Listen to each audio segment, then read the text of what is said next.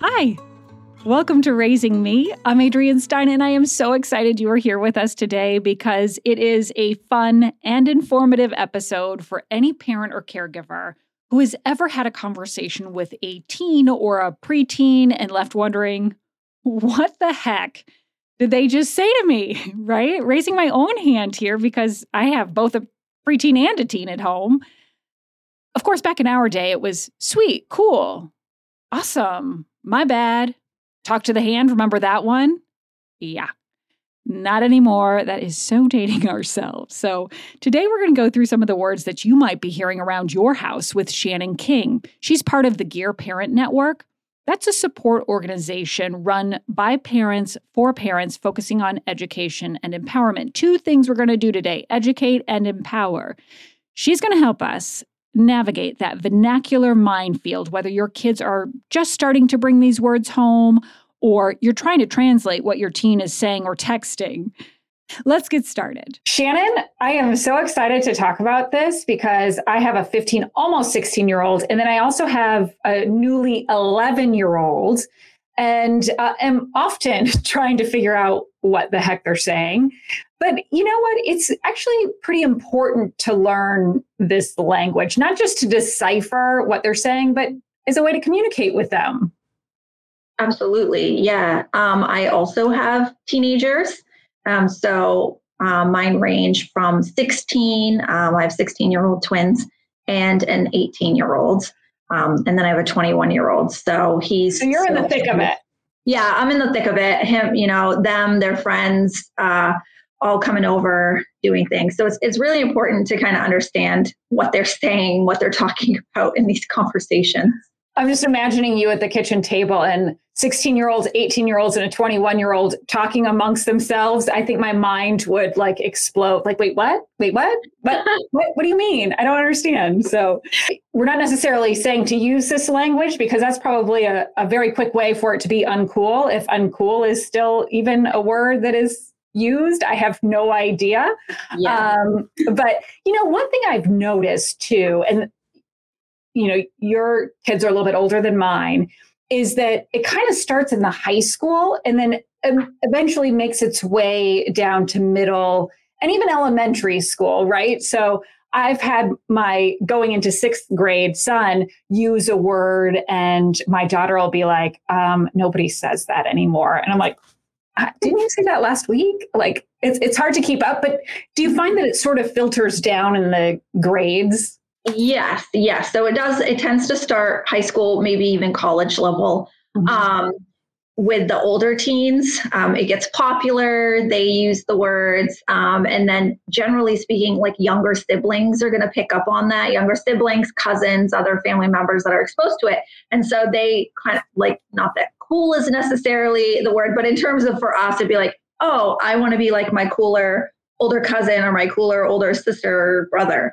And so they're going to start using that same language. And so it kind of does trickle down. By the time it hits the elementary school level, it is sometimes out. It's out. And so, yeah. Like lame or whack or... cringe. Cringe is the current. Okay, I heard of cringe. Got it. Okay. So, what would be the equivalent to cool? I think our generation is like, oh yeah, that's cool, or oh, awesome. Is there a word that's equivalent to sort of that? There's a lot, actually. There's a lot of words. So it kind of would depend on context. So fire is a big one. That's fire. And it could be your hair could be fire. Your outfit could be fire. That party could be fire. So it's really dependent on the context, but there's a lot more too. But that's just kind of one of the That's one of them. I've heard that used. Yeah. I'm so cool. I'm so fire. I have heard that word. So we have this list, and there are more than 102 or more than 100 words in terms, 102 to be specific, on this list. Some of them have been around for a while, extra and a Karen. Yeah. Many of that is sort of in the very popular vernacular at this point. But let's talk about some of these terms on the list. hits different is one that I think is relatively new. I think help me be cool or fire. What does hit? If I told my daughter, oh, that hits different, what am I saying to her? Yeah. So that's generally like a positive phrase. It's emphasizing how good something is. So like for the example that I use in there, it's like my coffee at home is good, but this Starbucks hits different. Like it's on another level. Got it. Okay. And fleek is something sort of positive too, right? Yes. Okay. So that's usually related to like some sort of trend, right? As being on fleek. So your outfit could be on fleek. Again, your hair, your nails. So it's kind of, again, a positive. As long as you're on fleek, it's positive. If you're not, then maybe not so much. Okay. So now that makes sense, what I have been told before. So big yikes. I mean, yikes, we've all heard, but you're saying that big yikes is something that kids are saying, or teens. Yeah. So this one, it gets used. It's been around for a little bit. So it's kind of like on the edge. Like some people are still using it. Some people aren't using it. So it's not as popular as it once was, but it is still there. So yeah, it's kind of, like yikes or no way. Right. Okay. It's just like really emphasizing that. Right. It's that it's almost like extra is one of the words that we hear, right? But it's almost like all of these words are a little bit extra. Okay, I gotcha. And how about Riz? Because I got a TikTok account, full disclosure, to keep up with what my daughter's doing there. And I hear a lot of people, or I see a lot of people in the comments talk about Riz. Yes. So Riz is a popular one right now. It's kind of like, I would relate it to the word charisma, actually. Okay. So if you think about it in those terms, it's your ability to for the definition that I use, it's like that you're good with pulling somebody or, getting somebody that you're interested in to like you. So like in a sentence, my daughter actually came home from a group outing and talked about this guy that was trying to riz her up, but she already has a boyfriend. So she wasn't interested, but it just kind of meant he was trying to chat her up, trying to talk to her. Maybe try to be charismatic. Right. Trying to be charismatic. So it's like a verb. You can riz somebody up, or it could be you have riz or you don't have riz. Okay. So whether or not you are charismatic or not charismatic. And you used a word in there, pull. Yeah. So can you translate? Yeah. So that would be like to get together with somebody. So dating, hanging out, chilling. Like there's lots of different words that get used. Vibing is another one. Vibing. I have heard vibing. Context. So those can be used in the context of the same sort of thing, pulling somebody. So it's all kind of related to what we might have called just dating or hanging out. In cap and no cap, that's been around for a little while. However, I think, as we talked about, maybe it starts in high school and moves its way to middle or elementary. For parents who might be listening to this, who have elementary or middle school kids who are starting to use or have been using cap or no cap, basically that's lie or no lie, right? Yeah. So it's basically lie or no lie. So and which means which? So cap would be lie and no cap would be no lie. So if they told you a story and then you asked cap or no cap, if they were like exaggerating it or lying, they'd be like cap because they were tricking you. Or if they were telling the truth, they'd be like no cap. Okay. And so the way I have remembered this is like you're wearing a hat and you're wearing a cap, you're hiding something. So you're lying, and the no cap, you've got nothing to hide. That's how I remembered it. Yeah, it's a good visual. Yeah, if you're a visual learner like that. Salty, we've heard salty. Basically you're annoyed and upset with somebody, right? Mm-hmm. Just kind of going through these. Yes, queen. And it's like yas. Oh, excuse me. I'm not, see, if I came home with this stuff, it would be so cringe. So It would be. yeah. Spill the tea is basically, tell me what's going on, right? Yeah, it actually is a lot of times related to gossip. Mm-hmm. So I personally, to picture this one, I like to think of little old ladies drinking tea and gossiping. It's a similar concept. My daughter will get out of school and she'll be like, Mom, I have some really great tea.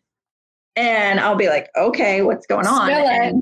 Spill it. So then she'll tell me some story about a friend. This couple broke up, or this person got together with this person finally. So it's usually related to gossip. Mm-hmm. Okay, I see that. Stan. Now, I've heard this being used, but I didn't quite know what it meant. Yes. So that one has actually been around for a little while. So it's kind of like a combo word. So stalker and fan. So that's where you get Stan. And also, surprisingly, it's related to, I don't know who knows Eminem from our generation, but there is a music video that he has in a song called Stan, and it is about a stalker fan. So kind of, I don't know that he coined the phrase, but it's kind of been around since then. And so now it's used to describe like an obsessive fan. So you might stan Taylor Swift, you might stan a TV show, and that's just indicating that you're like a really, really big high level fan.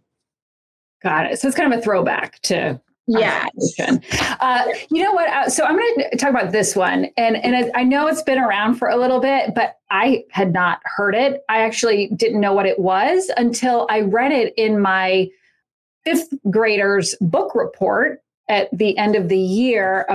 The yeet. But I've since heard it often. But I read it in his book report. I was like, what does that mean? Where did you come up with this word? And then quickly my high schooler said, nobody even says that anymore. Yeah, it is out with the older kids. Got it. It is very much still in, especially with elementary school aged kids and some of the middle school aged kids, or kids that kind of like stick with these things. Like I know we work with a lot of families with neurodivergent kids. And so like they'll get stuck on something. And so like this is a big one.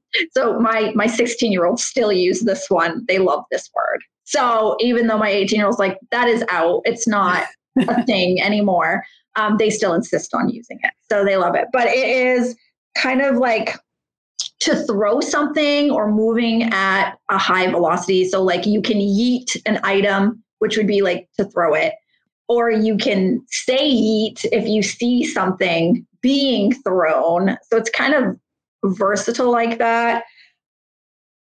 So like the sentence that I use is, that car hit the fire hydrant and then quickly went away. It went yeet because it went, like it could go yeet.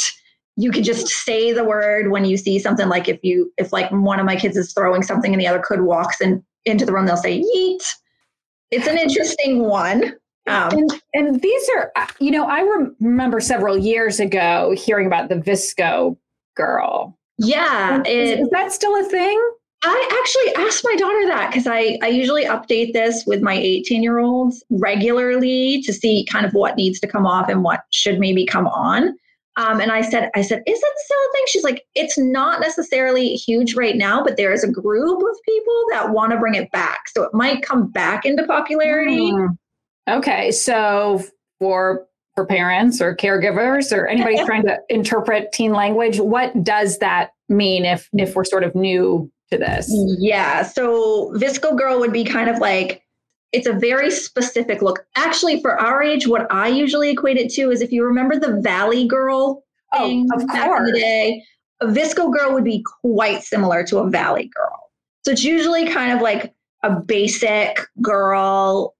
They tend to have hydro flasks. They tend to be about saving the planet, like Save the Turtles is a big thing. They use reusable straws. They have their own kind of way, like that they speak, similar to Valley Girl. So like different intonations in the tone of voice that they use. So like they tend to wear oversized t-shirts, scrunchies, shorts that you can't even see because all you see is the t-shirt. Well, I think a lot of teenagers. Yeah. Style. Yeah. Birkenstocks. So yeah, it's kind of, I heard that might be trending back. Okay. Well, that's just good to know what it is, just in case. We've heard a lot about cancel and cancel culture. That's sort of still tip of the tongue for teenagers. You can get canceled. Savage. We use that one a lot around, or I use that a lot around my house. It's probably quite cringeworthy to the kids, but I'm like, ooh, savage. Yeah. And they sort of roll their eyes, but that's just me. You know what I thought of too? Leaving someone on read, open, or delivered. What is that? So that's related to messaging. It's not just texting, it's texting, Snapchat, any sort of instant message or DM. It's basically considered like an insult, and they'll tell you what, like, I was left on read, which means that they sent a message to somebody, the person read it and then didn't respond. Ooh, that is so sad. They were left on read, or they were left on delivered, or they were left on open, and then the person didn't bother to respond to them. So it's kind of considered rude. And they're like, oh, they left me on read. Yeah, that's so rude. Okay. Savage, in other words. Yeah, exactly. Okay, boomer, we've heard that one, but you don't have to be a boomer necessarily. No. That's the thing. It's kind of like a Karen.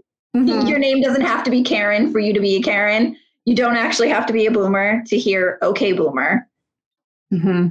And if I'm really upset, somebody might catch these hands. Yes. Yeah. My kids love this one. They're not actually doing it, but they love to say this. So that would be kind of like to fight or throw down. It might even be verbally. It might not actually be, fist flying, as it would imply. But they'd be like, keep talking like that and you're going to catch these hands. It just means that they're going to fight with you. Yeah. Yeah. Bombastic side eye? Yeah. That's some serious side eye. Yeah. That one's pretty new. Okay. Yeah. So that one can actually be done and or said. So it would just be like kind of like a really severe, like the exaggerated side eye when somebody says something that you don't agree with, or just something completely out of their, it could be anything that you just don't agree with. And so you would normally kind of give a little bit of side eye, but it's a more exaggerated side eye. So it's like bombastic side eye. And, or if somebody says something that instead of actually doing it, you could just say it. You could just tell them bombastic side eye. Ooh, and that's basically the same thing as doing it without having to do it. Okay. Right. Just take out the middleman. In this case, is the actual action of the bombastic side eye, but you just say it and that conveys the point. All right. I like it. Gucci. That's so Gucci. Yeah. That's so Gucci. It's just good, cool, going well. So it's another one of those words that can be cool, right? It'd be like, oh, that's Gucci. Okay. We've heard bruh. Yes. Right. That's been around for a long time. Dope. That, of course, that has been around for many years. Sick. I feel like we've heard. Curve. Now, we're not talking about curves on a road or a curvy figure. What does curve mean?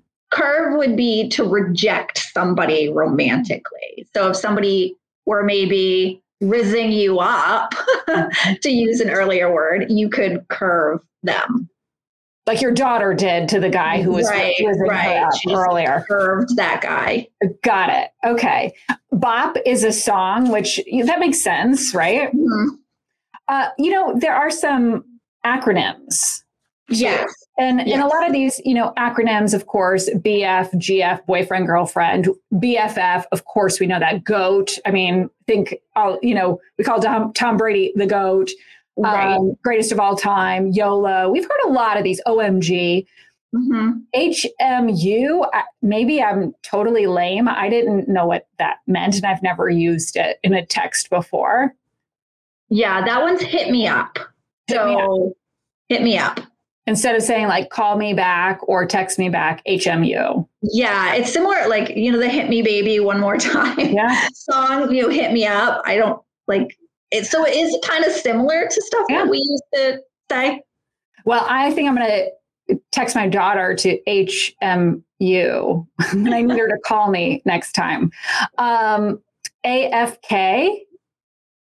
Yeah, so that one's in typing because that one's away from keyboard. So if you use that, if you're like stepping away, it's especially used in gaming, right? If you're gaming or you're doing something in a group online or you're in a group chat, you would say AFK, which means you're leaving your keyboard for a minute. You could be getting a snack, you could be doing whatever, but you're going to be back in a few minutes. So it's just kind of like to let the group know that you've stepped away. So if they go to talk to you, you're not actually there.